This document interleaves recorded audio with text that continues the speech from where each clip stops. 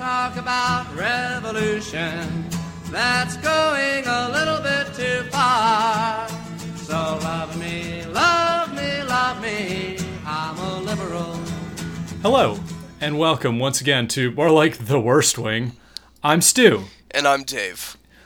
Today we'll be discussing the 13th episode of the first season of Aaron Sorkin's seminal TV show, The West Wing. Today's episode being entitled, Take Out the Trash Day. This is sort of the episode title is a reference to the penchant of the press department to chuck a bunch of what would be considered, unessential news items into one big release on Fridays. Also less than glowing items that might paint the administration in a negative light.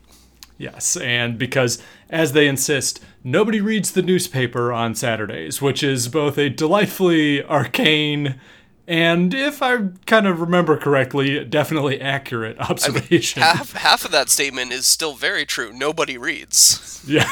Nobody reads newspapers on any day. We said on our podcast. Mm-hmm. So this episode, the main topics are President Bartlett and his staff are debating the appropriate response to a controversial new sex education study. There are fears that the parents of a murdered gay teenager, this is the Lowell Lydell character that we had discussed in episodes previous.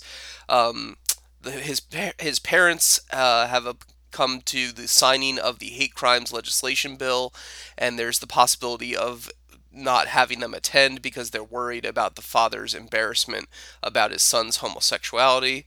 And finally, Josh and Sam meet with an appropriations subcommittee, which is investigating Josh's lack of cooperation in the White House staff drug probe, which basically ties back to Leo and his pill addiction again.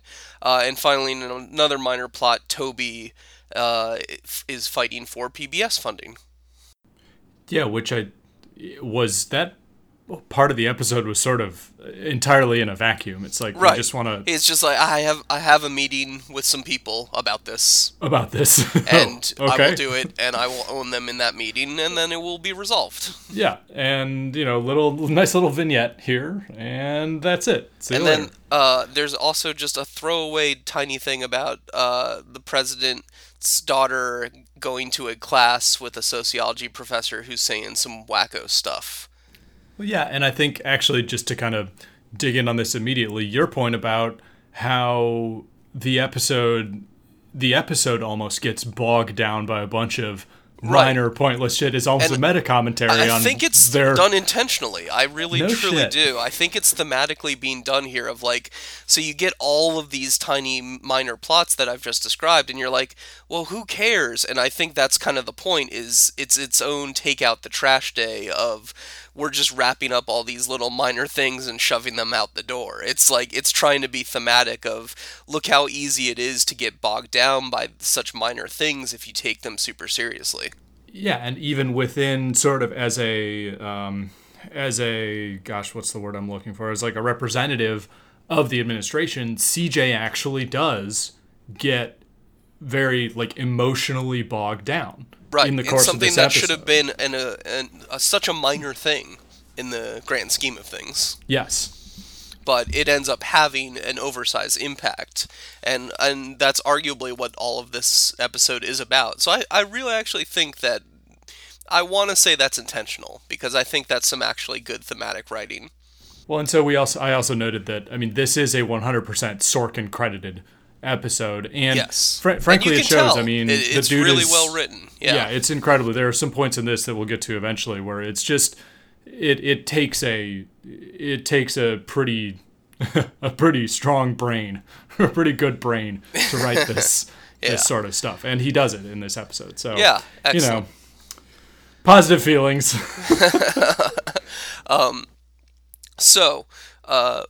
The first thing we get is this sex education report gets thrown around of you gotta read this, they're talking about the naughty bits in it. And CJ, when getting handed it, actually complains about having to stay late, which I noted is super rare on this show because normally they do their overwork with a smile and I serve at the pleasure of the president and that kind of thing. CJ actually notes the work-life imbalance and that it is having a negative effect on her personal life, which again means that CJ is the best character, for she is one of the rare and few to point this out.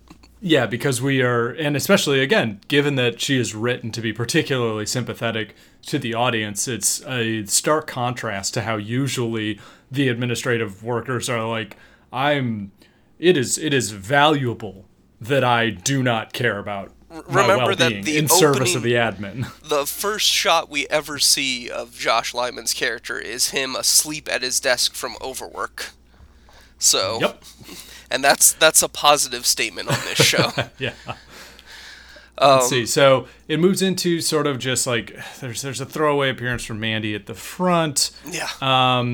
They get into a little bit of an awkward like tee-hee-hee thing about the sex ed standards plan, and they call it everything but because by contrast with abstinence only. Plus. No, well, it was abstinence only is obviously the bad policy. The report recommends something called abstinence plus, which I assume is to mean ideally you should be abstinent, but if not, you should be safe, which is sort of the better way of teaching sex ed, which then Sam changes to everything but, showing his progressive bona fides as being a advocate of ass eating. That's right. Everything B-U-T-T. Sam Seaborn was way ahead of the times. And I said here, if it wasn't clear from Laurie's interaction with him, we know that Sam fucks. Oh, absolutely. Speaking of ass eating, we find out that Josh likes his hamburgers burnt to a crisp, to the level of being a hockey puck when they hit the floor, further proving that he is just the worst person ever. Like, just completely inhuman. I want you to all remember that when he's dating later on in the season and stuff like that. Like, when he goes out with Amy Gardner, he's ordering his hamburgers super well done. How embarrassing is that for her? Again, we are the savants and the power brokers in fancy of the world. DC restaurants where they're being seen by all their contemporaries, and he's ordering his food to be cooked like a child likes it. And does he get ketchup on it? Who knows? So there's a bit more just kind of like tension between CJ and Danny again, as all these stories are sort of circulating around with CJ. Yeah. Their relationship becomes sort of like a dubious thing. Yeah, we get a lot of CJ Danny here since this is a heavy press-focused episode, since it is all about the titular take out the trash day moment, which we get at the end of the episode where CJ is actually dumping all the trash stories.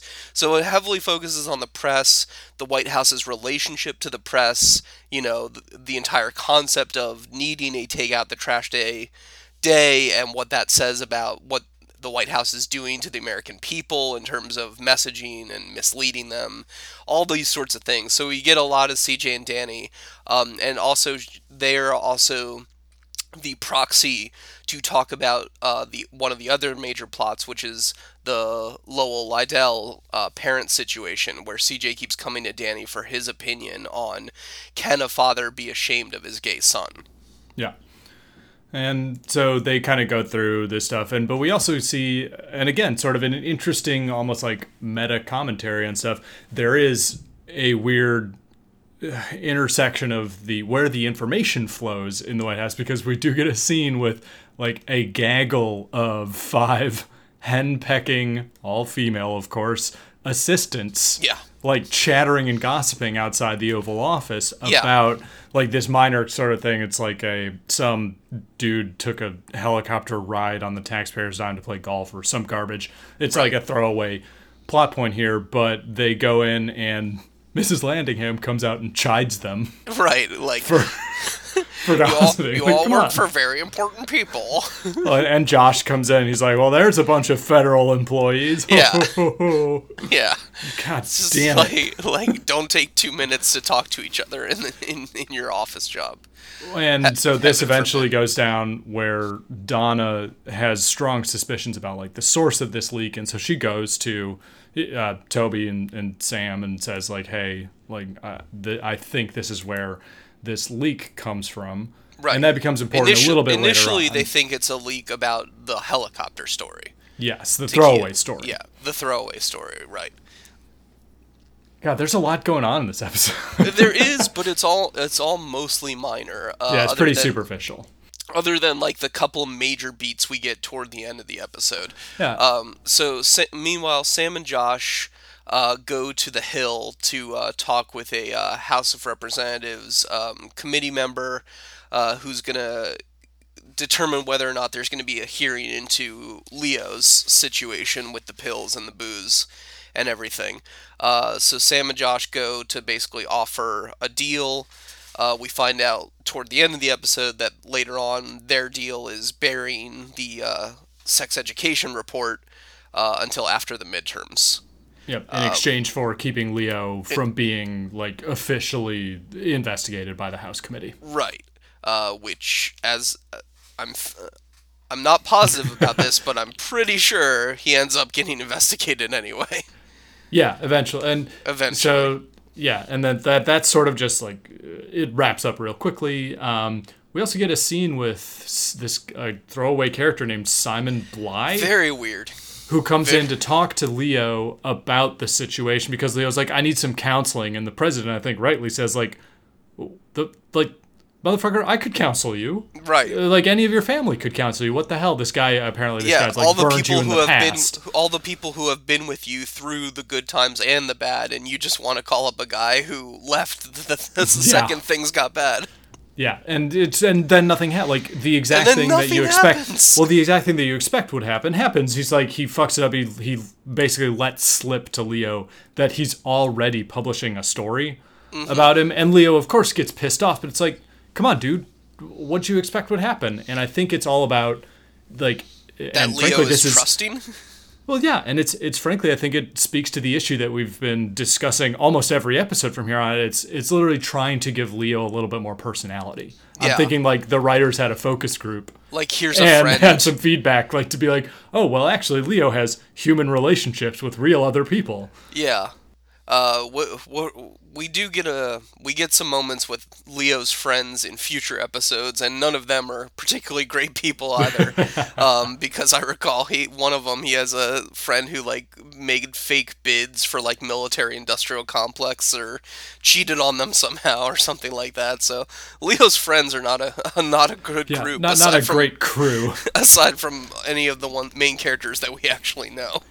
Yeah, and then towards the end of the episode, so we'll dig in on each of these things individually. There's a very, extremely, what I think, just a marvelous piece of television where the Lydell situation is wrapped up with CJ and Mandy and Lowell Lydell's parents. Toby, I guess, continues to own the PBS, the chuds who want to shut down PBS or whatever. And then, with no actual resolution of it, but other than an implied win for Toby because he, owned them super hard. Yeah, with some good rhetoric and talking points. So then we get the Leo storyline is wrapped up at the end by Paris Geller from Gilmore Girls. What up? Yeah.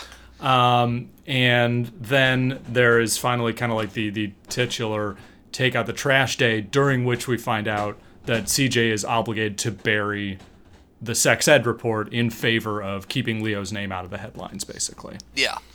That summarizes all the craziness that happens in this episode. Now let's take a deeper dive into these topics after the break.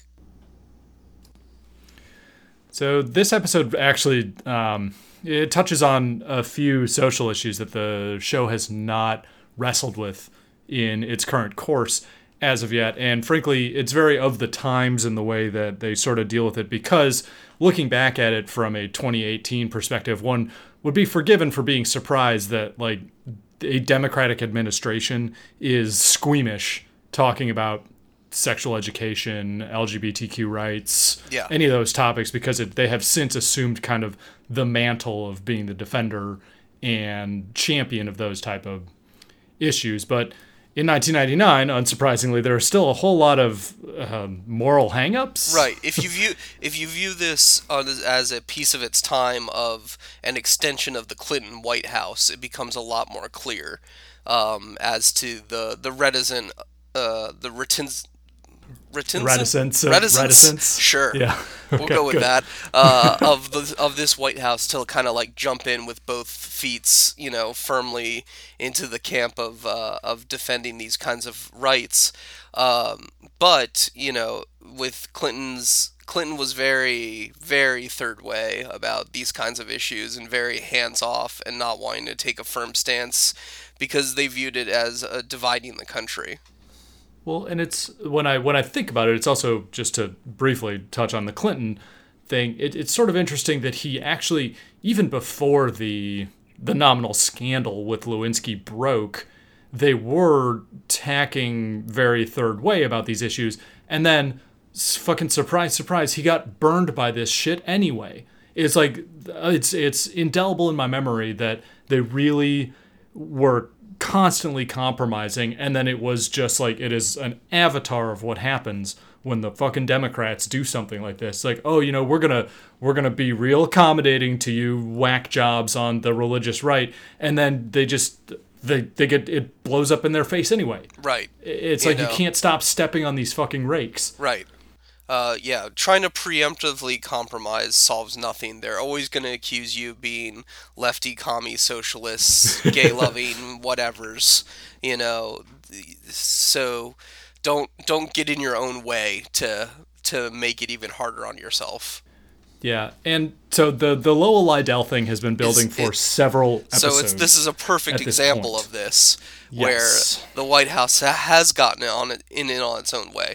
So throughout the entire episode, CJ is getting concern expressed to her about, hey, the father has not been like super talkative and super pro hate crimes bill, and her response has always been like, well, his kid was just murdered, which is of course the correct response. It's like, who gives a shit? Come on. Like, yeah, okay, if he's not the most enthusiastic dude in the world right now, that's understandable. Yeah, he's probably experiencing some significant mental anguish. But they want to meet with them just to be sure that it's not going to be like a press issue, that he's not going to like blow up or freak out or anything like that. So they go to meet with him, and beforehand, CJ is firmly in this dude's camp from the get-go. I want to point that out. Leo is the first one to bring it up in a very projecting way, that he assumes that just because this dude lives in the Midwest and is a dentist, that he would be ashamed of having a gay son. And he literally says, there's a thing, it's like not even like more than 5 words, like there's a thing with fathers and sons, CJ. Right. It's like, oh, is that what there is? It's super projecting, and like you could just tell if Leo had a gay kid, like, oof, poor Leo, poor hypothetical Leo's gay kid. God forbid Mallory was a lesbian. Yeah, exactly. So, and that works out where CJ is very much, she is taking the correct stance on it. She is in the dude's camp from the get-go, but because of all this pressure brought to her, she interviews this guy and, goes to him and says, and it's clearly not her words that she's saying, but asks him, hey, were you embarrassed because your son is gay? And the dude has and we're going to need to get the clip here. I want the whole thing, really, where he just lays it out, and let's just listen. I don't understand how this president, who I voted for, I don't understand how he can take such a completely weak-ass position on gay rights. Gays in the military, same-sex marriage, gay adoption, boards of education. Where the hell is he? I want to know what quality necessary to being a parent the president feels my son lacked. I want to know from this president, who has served not one day in uniform. I had 2 tours in Vietnam. I want to know what quality necessary to being a soldier this president feels my son lacked. Lady, I'm not embarrassed that my son was gay. My government is. that's amazing. That's great writing. That's, I love any time this show actually takes this administration to task for being weak ass on shit like this. It's fantastic. I think, and I wrote, the structure of the whole scene is really good, because you said that it's clear that CJ is not saying her own words here, and Allison Janney does a perfect job of expressing it. And what's interesting here is that for what is a very emotional sort of denouement between these people, there's no fucking music in the background. There's no cues to the audience to feel like, oh, we'll feel this way, right? Or like, this is the correct thing here. We get like a nice gentle push, but that's it. Like no huge dramatic tricks of like the music tells you what to feel in this moment. Which is something we're going to see a lot going forward, particularly in the post Sorkin years. where it's almost forced on you. This is when Sorkin had enough faith to let the writing stand for itself.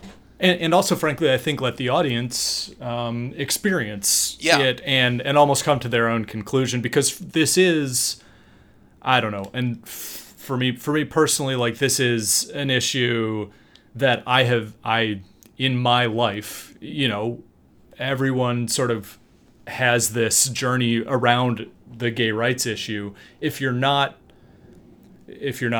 right thinking out the gate, as I was when I was, say, 15, I was a lapsed Catholic or whatever, this experience is something that you hope, if you engage with an issue, I don't know, emotionally, intellectually, however you come around to it, you hope that your conclusion can be articulated in this way that is just so, I don't know, it's pitch perfect, and like just the way that you hope everyone can like feel or think correctly about these issues. Yeah, exactly. Just the concept of just empathy, and it feels like there's a good chunk of our population that just wasn't taught empathy the right way, where they just can't understand that, people are just human like you, and so we have to make these like sort of weird moral appeals in our media like this to try to convince these people, Well, it also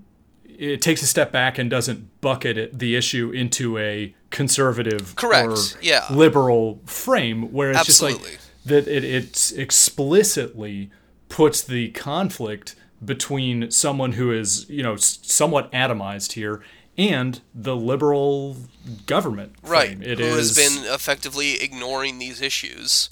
As the entire point of this episode is to ignore issues, and ultimately this issue specifically gets ignored because they are just disinvited from attending the signing of the bill. Yep, and the wrap up with, of course, the fucking like the mercenary political operative position goes to prevails here, and it's Mandy being like, well, Gotta axe them. Yeah, I guess I'm a tremendous asshole, so here we go. And CJ, even though CJ understands ultimately which way the coin has to fall on this, does make the emotional appeal of like, maybe he should be allowed to say what he just said to me because it's so powerful and so moving. Yeah, absolutely. And she as always is portrayed as sort of the moral compass of the administration, which I don't know, I go back and forth on whether I actually really appreciate that, because so often she's it's better just that overridden. It's better that we have one than don't, I guess. At least the viewpoint gets out there. Yeah.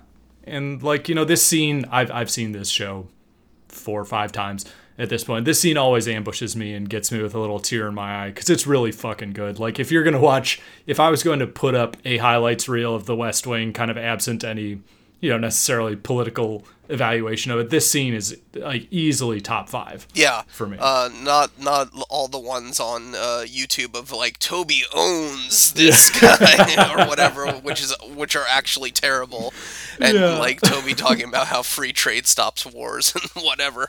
But that sums up the gay rights, the Lydell thing, and it doesn't Lowell Lydell angle of this episode. And I want to emphasize also that it sums it up in the way that it just kind of quietly goes away. Right, again, and like I said, the ultimate point of this episode is burying things that don't matter. Yeah, which is just, it's really disappointing because we are again faced with the fundamental thing that we find distasteful about this show is that it articulates these issues and then just steamrolls it under the rug and we're done. Does nothing. We don't hear about it. Does nothing. Accomplishes nothing. They never accomplish anything in the fiction of the show. It's ridiculous. One of our next major things that the episode wraps up here towards the end after the Lowell Lydell thing is the leak situation from before. So the initial leak is about this advance man. You know, an advance man is someone who scouts locations in advance for, you know, VIPs. This is the vice president's advance man. Goes to Pebble Beach, ties up like 4 hours of a Navy helicopter's time because he wants to shoot 18 holes of golf. And the story gets leaked. And so they're tracing the source of the leak. We get some stuff where Donna thinks she understands where the leak is coming from. Turns out this is all a huge setup because it's not really about that. Because, of course, who cares about that? which is great because one of your notes is like, who cares about this? Like, what do I care about a guy shooting 18 holes of golf? Well, it turns out no one in the White House cares either. Yep. They were just using it to get to the actual leak, which was about Leo's pill thing and his time in rehab coming out to Lillianfield. And so they have identified the leaker, and it is I never watched Gilmore Girls, so I'm familiar with the, you know, the actress plays Rory Gilmore's best friend. I know her as Bonnie from How to Get Away with Murder. I don't even know what that is, so you got one up on me there. That's a Shonda Rhimes show. Oh, nice. About a law professor and her law students and murder most foul. Entertaining in its first season, kind of went downhill after that. I've stopped watching since then. Holy shit. But so the actress's name is Liza Weil, and she was in fucking Stir of Echoes with Kevin Bacon, a movie I haven't thought about in 20 years. Never seen it, okay. But cool that she has a 1 degree Kevin Bacon yes, she connection. Does. Which is super useful for the Kevin Bacon game, so listeners make note. So anyway, she is the leaker of Leo's the personnel medical file. record. Yeah, his personnel file with the medical records of his rehab time, which is going to cause a huge scandal for Leo and everything like that. So Sam, after finding out that is, you know, that's confirmed, immediately fires her because, of course... Because that's what you do in this kind of situation. She leaked a major, you know, thing that's bad for the administration. She should be out on her ass. So he goes and tells her to clear out her office. And, you know, he doesn't, like, yell at her or anything. He just, he's extremely... But you can tell he's upset. Yeah. You know, you can tell he's upset. And you can tell, like, he wants to rip into her, I feel like, but he doesn't. So credit where credit's due for Sam. But then, so she's got her, you know, nice prop box full of stuff that signifies I'm fired on television. Yep. Yeah. By the way, anytime I've been fired, they ship that shit to me. So just FYI, writers, the verisimilitude of that scene does not play out in a modern context. But she's got her television box full of fired stuff and is walking out of the White House when she walks by Leo requests to see her, I think. Yeah. Because he's like, hey, I wanted to meet you face to face so that you could see, you know, the person who you harmed by leaking the story. I'm a real person. I'm not just a name. Yeah, like, and I thought that was fine and really effective at first, and I was super on Leo's side of, like, yes, bring her in and, like, shame her a little bit with, like, hey, I'm a human and you hurt me. Like, you know, that's fine. But then through the course of the conversation, okay, this conversation gets me so angry on 2 different levels. First off, she's a real idiot and can't figure out why an alcoholic would like alcohol. And is just, like, perplexed by the idea of, but why would you drink a lot? Don't you know drinking a lot is bad? Like... Oh my god. And then, so second of all, through the course of this conversation, Leo kind of turns around on her and goes from, hey, you damn leaker, you hurt me, to, maybe we should give this young, honest, brave lady a second chance. Which, oh my god! Like, you can't. Holy shit. he thinks it's brave that she leaked this information because she thought it was a problem if he was an alcoholic and a pill popper, that he was making such huge executive level country facing decisions on, under the influence, which is a fair point. She doesn't know he had been clean for 6.5 years or whatever he says. And so Leo thinks that this is a brave thing to do, which, okay, that's stupid, but fine, Leo, go ahead and think that. But then, based on that, decides to rehire her.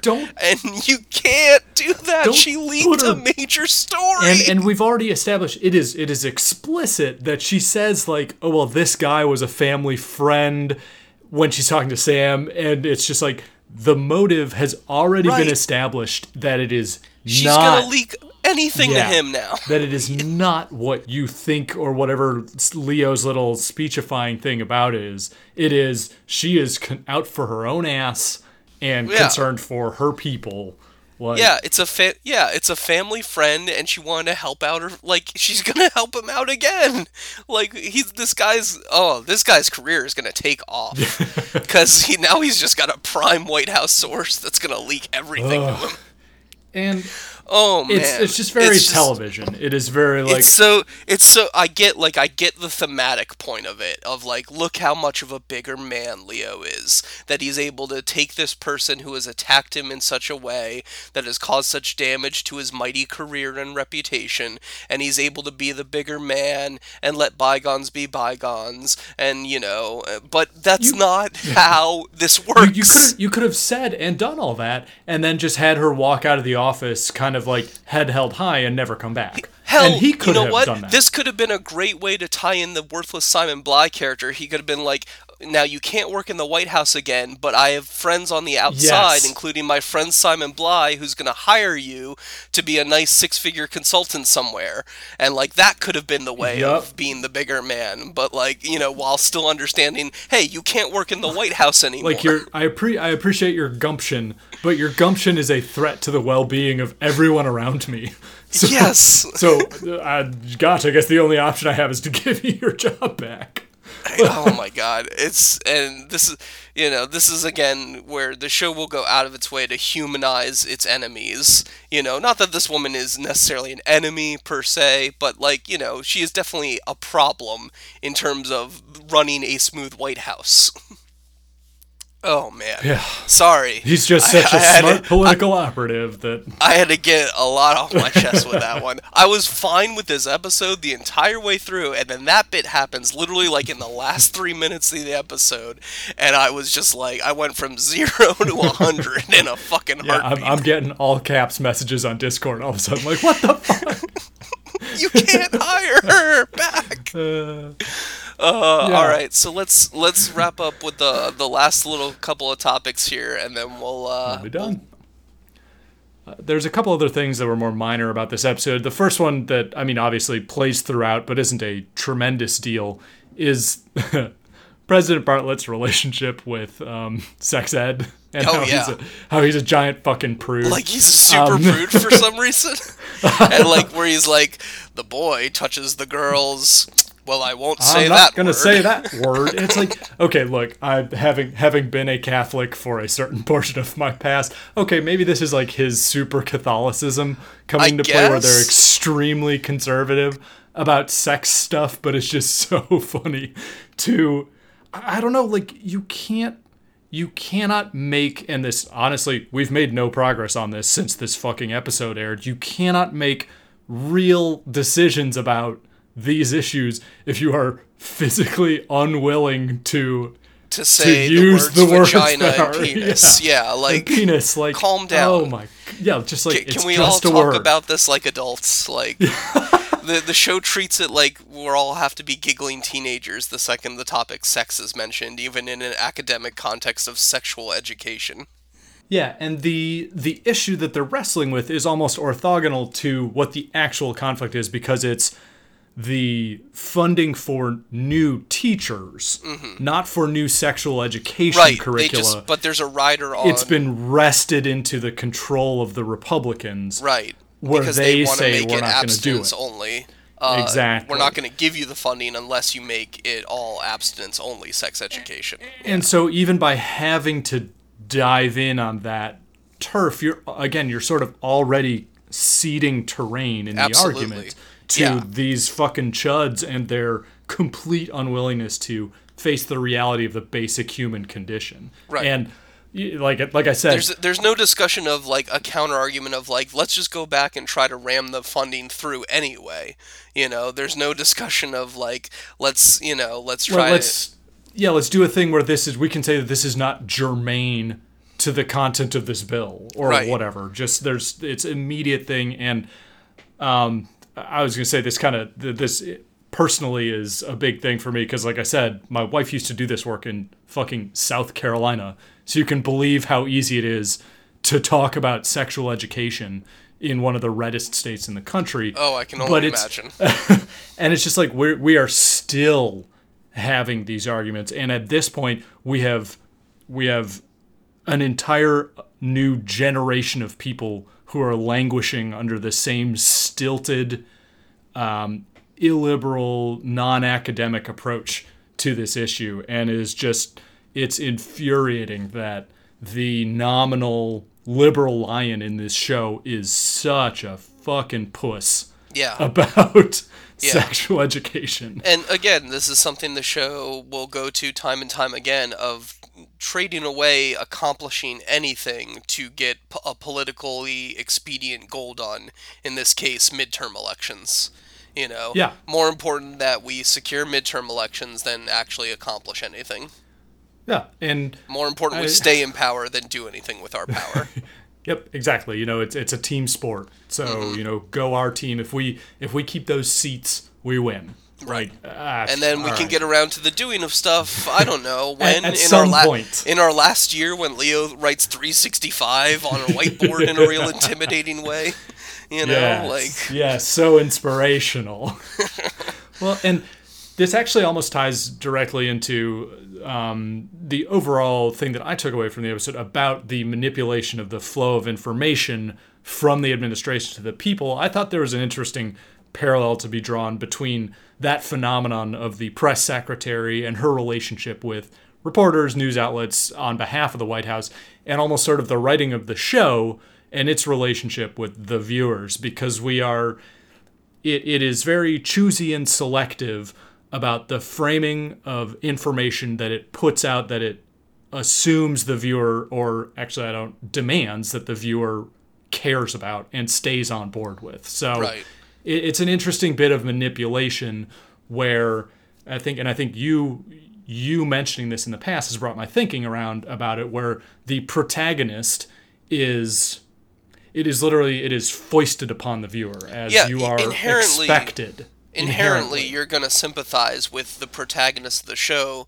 no matter who they are as a person. Like I said, with the Breaking Bad Walter White kind of thing of like, not everyone loves Walter White, but since he is the protagonist, you're inherently sort of rooting for him in a weird way to succeed, because we always want protagonists to succeed in our stories. Yep, and I think the show navigates that space in an interesting, it's not necessarily, I don't have a criticism of it necessarily, but the fact that the show makes heavy use of CJ specifically in her position as a press secretary to put that parallel out there, because she is actually being negatively affected by the show's issues in that way as a protagonist is pretty interesting to me. I just thought it was... And this is a very CJ heavy episode, since it is so focused on the press and everything like that, which is also probably why it has been one of the better episodes that we've watched. Also, just for the record, all of these stories seem so quaint in a post-Twitter world. None of them would get more than like 10 likes and 2 retweets. They would be buried by something that happened an hour later. And like the issues they're concerned about for the midterm elections in the show, it's like, saying penis or vagina on TV, and today it's like, the extrajudicial murder squads that are going to be going around after the elections, like killing black people in the streets. But wait, what was that about? Something about PBS funding? Yeah. Oh no, what a story. Oh my goodness, what a scoop. And that mostly wraps up this episode. You got any final thoughts? Not particularly, other than, everybody out there who's listening, stay safe on Tuesday and Wednesday and from here on out. Yeah, if you want to vote, great. If not, I get it. I'm not here to lecture you one way or the other. And yeah, that wraps up this particular episode of More Like the Worst Wing. Thank you again for listening and joining us. We'll be back next time with the 14th episode, Take This Sabbath Day, which deals with the death penalty and the staying of execution of a federal prisoner. So exciting. that should be fun and exciting. Again, I've been Dave. He has been Stu. You can reach us on the Something Awful forums in our thread, or if you found this another way, and I don't know how, but I would love to learn, please feel free to drop us a quick line at theworstwing69@gmail.com. Nice. And we will talk to you. We'll catch you all later. You have a good week. Bye. All the money you ask for, but don't ask me to come on over.